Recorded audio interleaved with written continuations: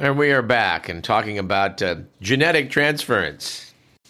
Well, sort of. We were talking about how when Monsanto came up with Roundup Ready corn plants, the idea was you just put that gene, you insert that gene into the corn, then you drench your fields in Roundup, which will kill the weeds but will leave the corn plant that you wish to save, unscathed. Now, there's plenty of reasons why this is an insane thing to do. We're not going to belabor that today. But we are stunned to note that this whole gene transference thing has gotten more study of late, possibly due to the whole GMO controversy. And boy, have some surprises emerged. Noted New Scientist in its May 1st issue of this year, some species of grass have been spotted doing what was once thought impossible. They routinely pass genes from one plant to another, even across different species. This finding adds to evidence that DNA can be transferred from one complex organism to another rather than only being inherited. Now, if you're a biologist, and I guess I can say that I am because I have a Bachelor of Science degree in biological sciences, this is kind of an 800-pound gorilla in the room when it comes to taking a look at evolution. Charles Darwin speculated many years back, famously, that evolution took place via natural selection, and it certainly does. But I remember my friend Whitney, who many moons ago was semi-regular appearer on this program, as philosophizing once, about a decade ago, that, there's more going on with evolution than just natural selection. And if you think about it, if a gene can transfer from one organism to another, well, yeah, you'd have to say that it isn't just selection going on. Anyway, New Scientist notes that biologists have long known that single-celled organisms like bacteria pass genes this way, a process called lateral or horizontal gene transfer. But as recently as 20 years ago, it was thought that this didn't happen in more complex organisms called eukaryotes, which is us and turnips and redwood trees and jellyfish and most stuff out there that's not bacterial, i.e. all animals, plants, and fungi, including Mr. McMillan.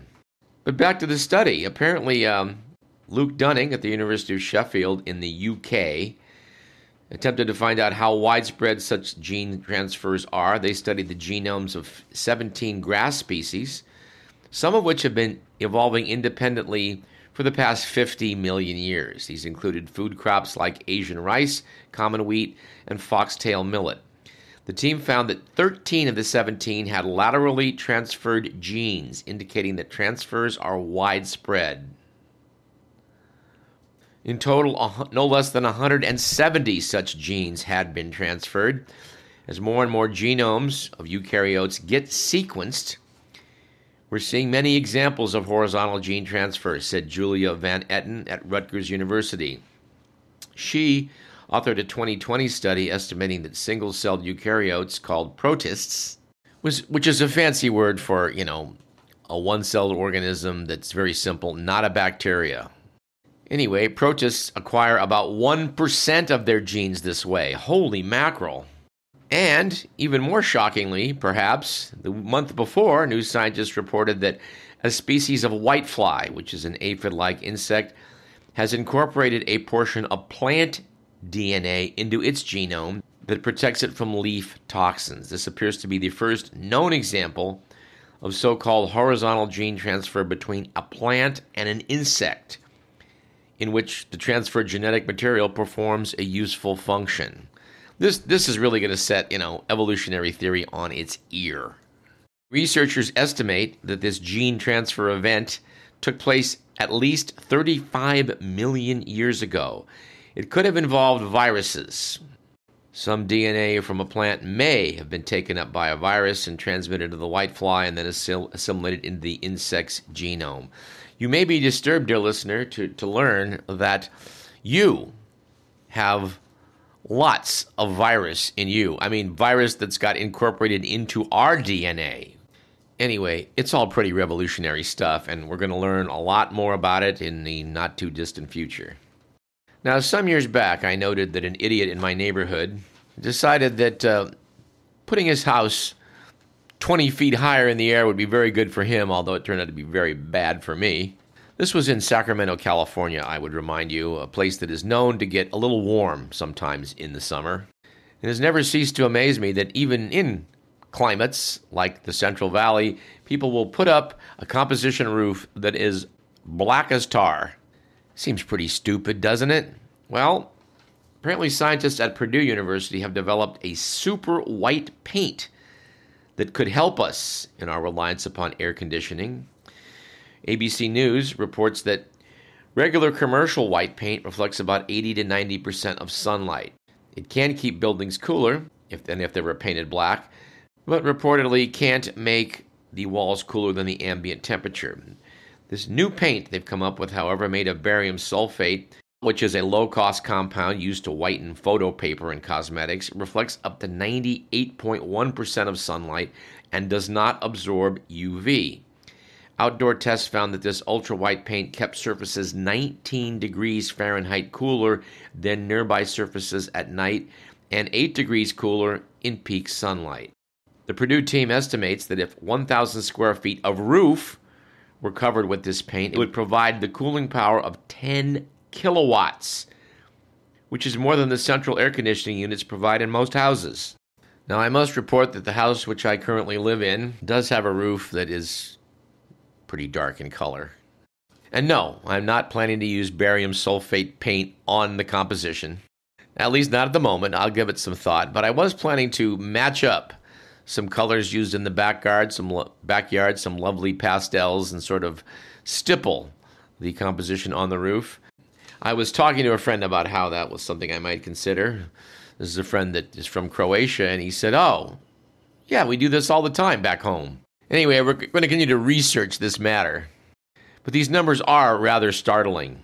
8 degrees cooler in peak sunlight, 19 degrees cooler at night. Of course, I guess they could make composition that itself was white, which wouldn't require you going up there and painting the damn stuff. That seems too simple, doesn't it? Given the impact this might have on the oil industry, we might see this illegal in Louisiana before long. And in other news regarding products that are timely and needed, we have this. The Economist notes that sugarcane contains about 10% sugar, but that means it contains about 90% non-sugar. That material is known as bagasse, and that is what remains after the sugarcane has been pulverized and the sugar-bearing juice squeezed out of it. World production of cane sugar was 185 million tons in 2017, and that makes a lot of bagasse.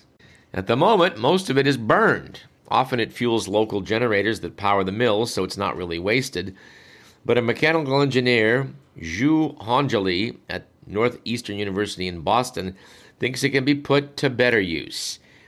She and her colleagues describe in Matter magazine, this article dates to last November, that with a bit of tweaking, bagasse makes an excellent and biodegradable replacement for plastics used in the disposable food containers like coffee cups. Dr. Zhu is not the first person to have this idea, but previous attempts tended not to survive contact with liquids, which, well, frankly, that's a bit of a drawback. She thought they might overcome that by spiking the sugarcane pulp with another biodegradable material. She knew from previous experience that the main reason past efforts fell to pieces when wet was that bagasse is composed of short fibers which are unable to overlap sufficiently to confer resilience in the final product. She therefore thought to insert a suitably long fibered substitute. Bamboo seemed to fit the bill. Grows quickly, degrades readily, and has appropriately long fibers. And what do you know? It worked. When the researchers blended a small amount of bamboo pulp into bagasse, they found the result had a strong interweaving of short and long fibers. As a bonus, they also discovered that the hot pressing used as part of the process had mobilized some of the lignin in the fibers, and that this stiff, water-repelling material was now acting as an adhesive. Sounds pretty good, doesn't it? This new material is twice as strong as the plastic used to make cups and is definitely biodegradable.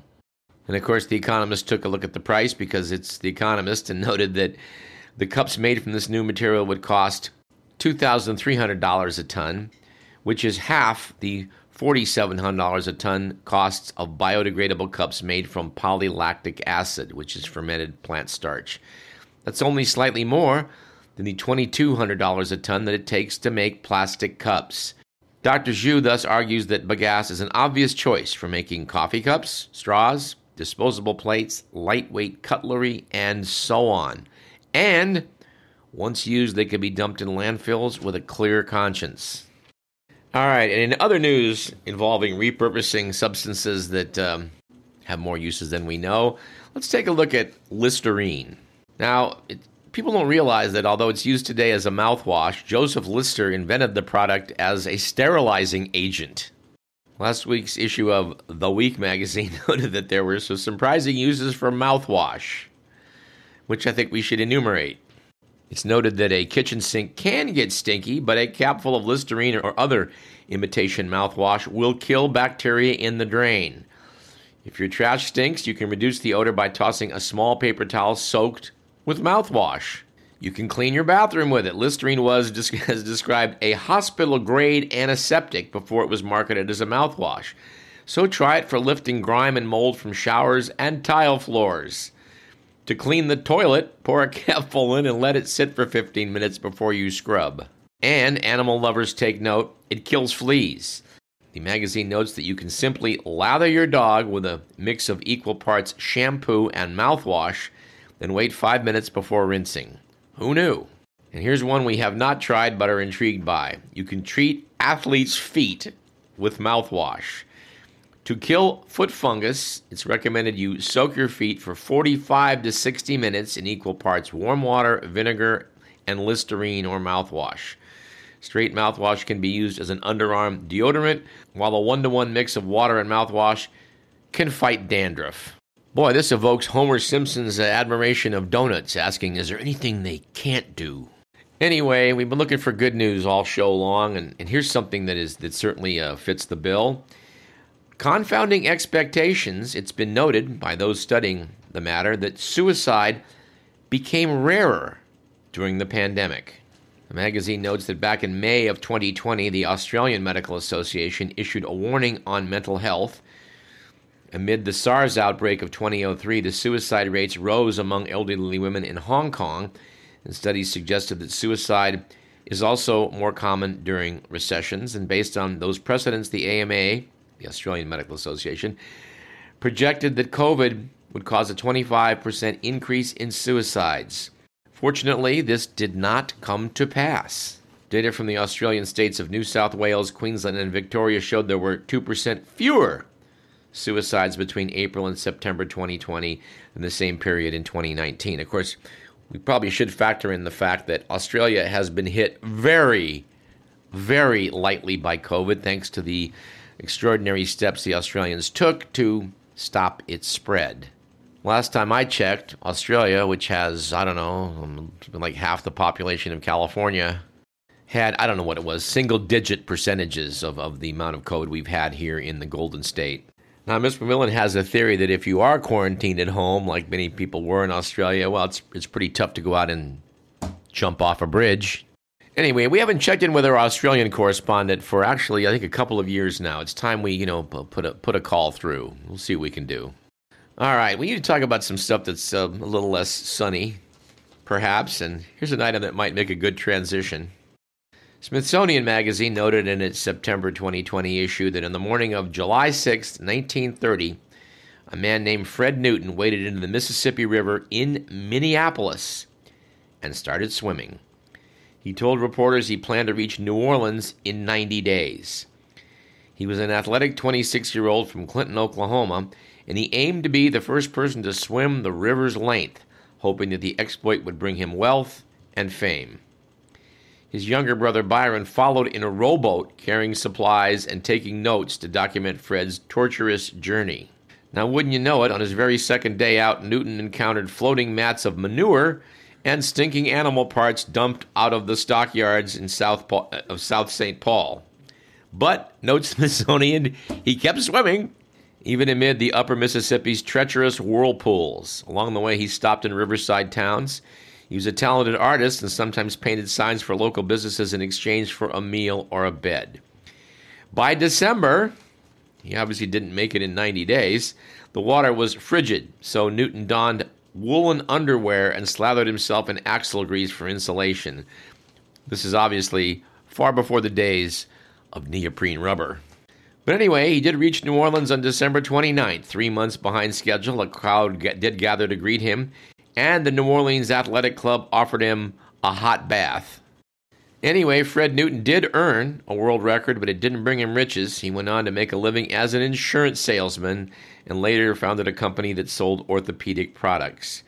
He died at age 89 in Gainesville, Texas, where, according to his son Phil, he mostly preferred to watch other people swim. Anyway, I have a bunch of meaty items. How much is our time doing? All right, I've got 2 genuinely bad articles, which are fortunately rather short, so I think that's, all I'm going to do for today's show.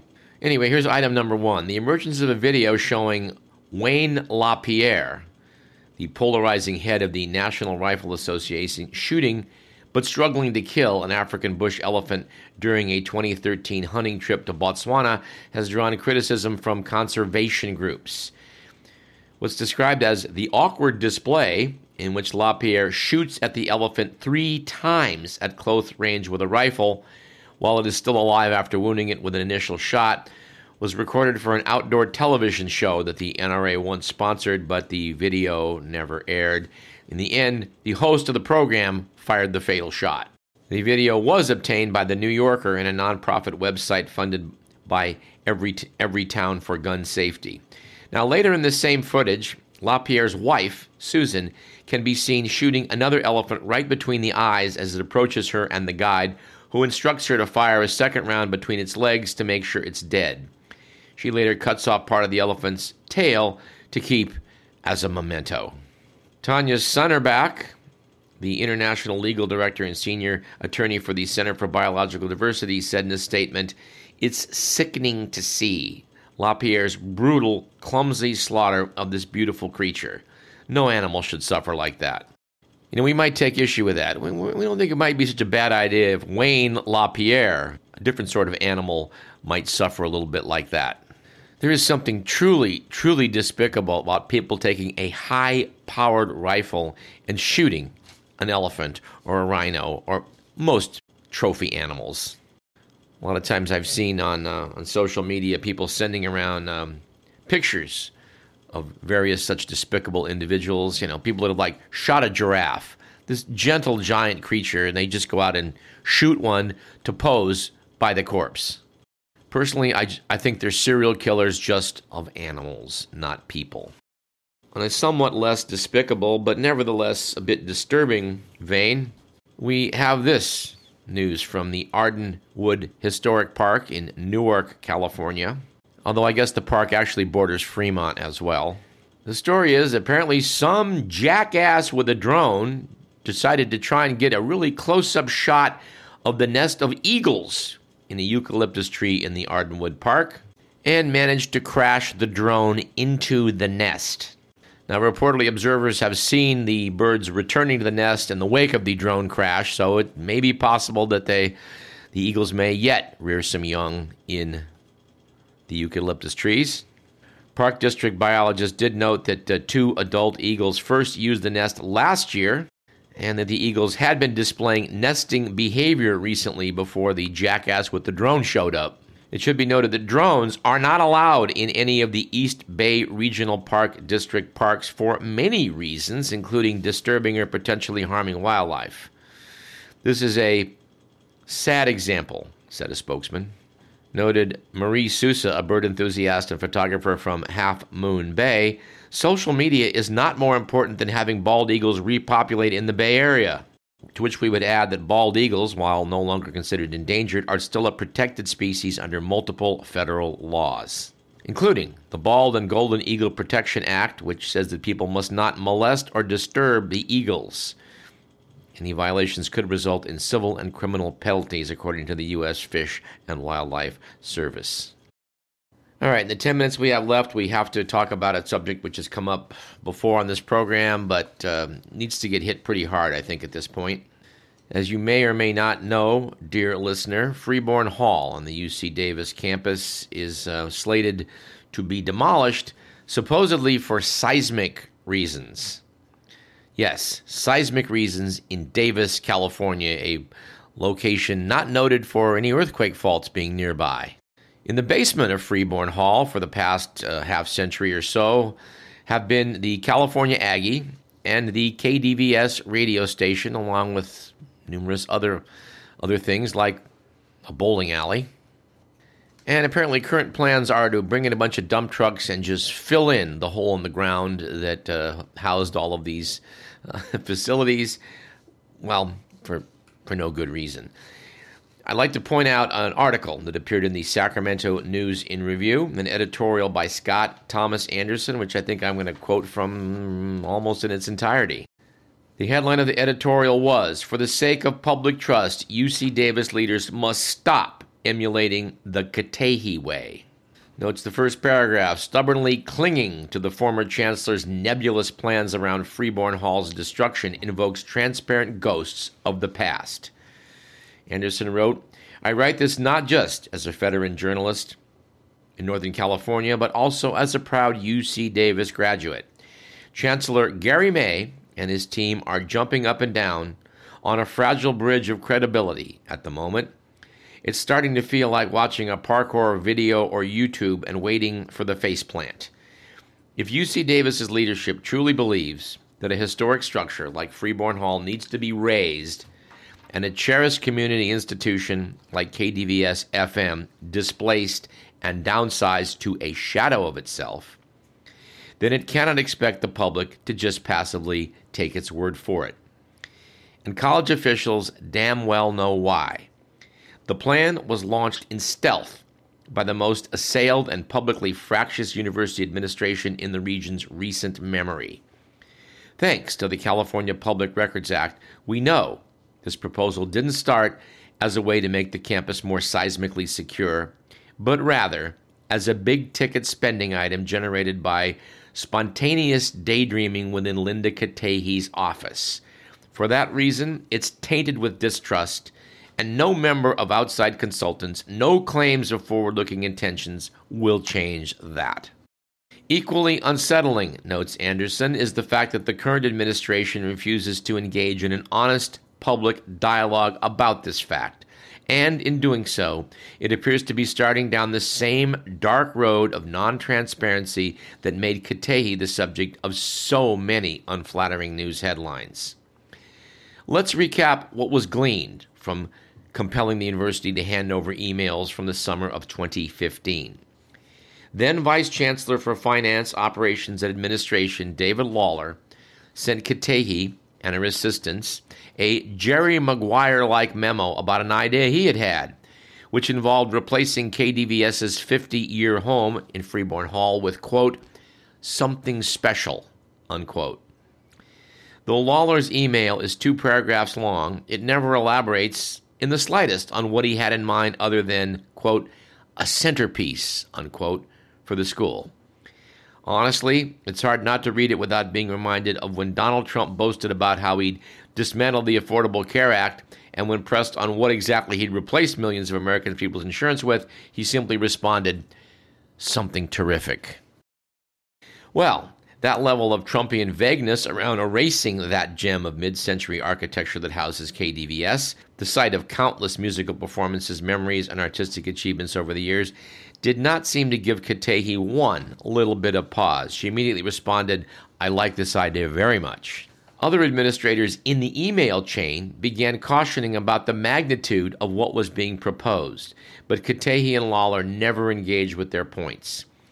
5 years later, May's administration isn't engaging with these concerns either, and it's keeping up the Trumpian vagueness about what would come after Freeborn Hall's destruction. When I wrote the SNNR story about the KDVS Freeborn Hall situation, I reached out to UC Davis and requested an interview with an administration member who could answer direct questions.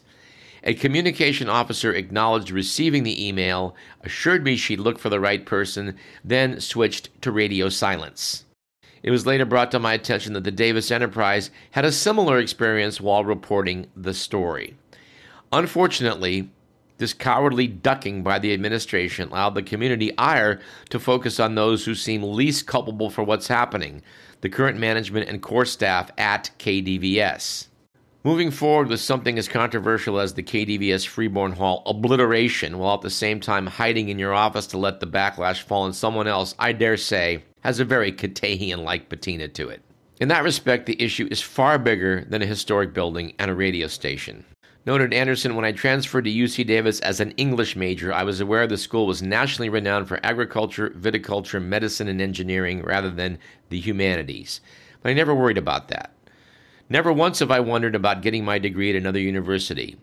I'm sure many alumni within the humanities feel the same and have similar stories.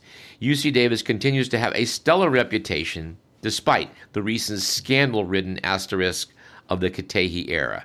That's pretty amazing if you think about it, and speaks to the faculty's achievements over generations now.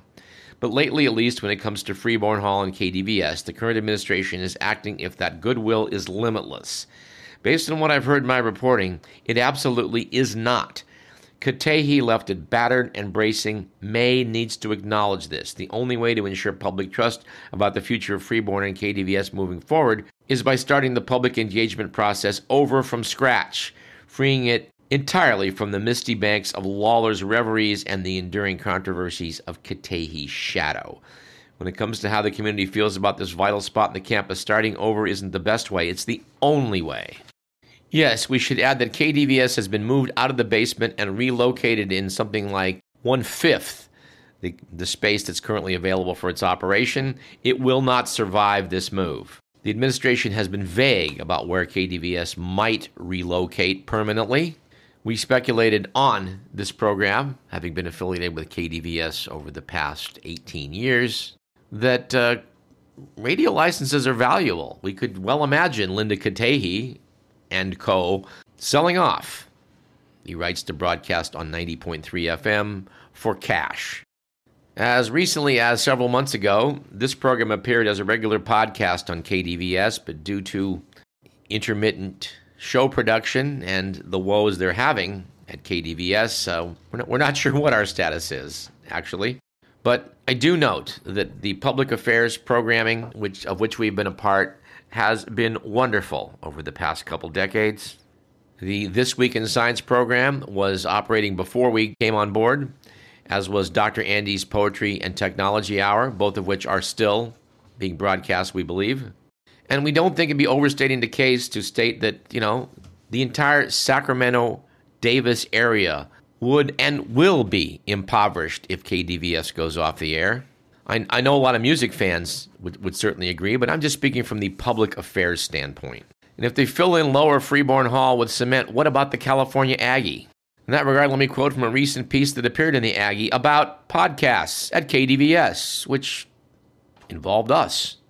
Noted author Nora Farhadel, KDVS, a student-run community radio station at UC Davis, provides a platform for many students and community members alike.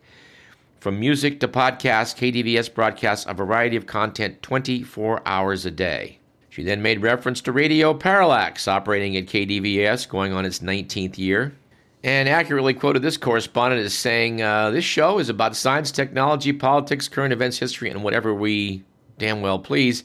So we've had a lot of latitude, and the beauty of KDVS is that they don't tell you what to do. As long as you follow the rules, you get to do what you want. The article goes on to quote from Edward McMillan, referring to the fact that among his other tasks, he edits the podcast to make sure it flows well and is listenable, in addition to adding music when necessary. Sharing the fact that a significant amount of time goes into producing each of the podcast's 1-hour episodes. If you only knew, dear listener. Does it say anything about how stunningly handsome he is? I believe that must have been edited out. Anyway, in a blending of the two fine lower freeborn institutions of the Aggie and KDVS, Nora noted that the beauty of a college radio station, quoting from yours truly, and the podcast that has evolved out of being in a college radio station, is that you have tremendous freedom to do what you want, and people are really open to a lot of different things. KDVS tries to make an effort to fill the cracks in. There's a sort of mandate for the station to try and meet community needs and get data out there, and I think we fit right into exactly that mold. The article makes reference also to Michael Maloney, a graduate student chemical engineer who hosts Science in Context. We've never met Mr. Maloney, but think we probably should reach out to him. Nora Fahadel notes that each show of Science in Context is based on one scientific topic, such as permafrost, for which Maloney researches extensively. Anyway, we're flat out of time at this point. This terrible saga, what's happening to Freeborn Hall and KDVS, is something we will continue to talk about, hopefully at great length, and maybe bring some spokespeople on to vent. This program was produced by Edward McMillan, who's now going to have to sit down and edit the damn thing. I'm your host, Douglas Everett. This has been Radio Parallax, and we have a huge backlog of material which we didn't even touch for today's show, so you can count on the fact that we will have another one produced very shortly. We'll see you then.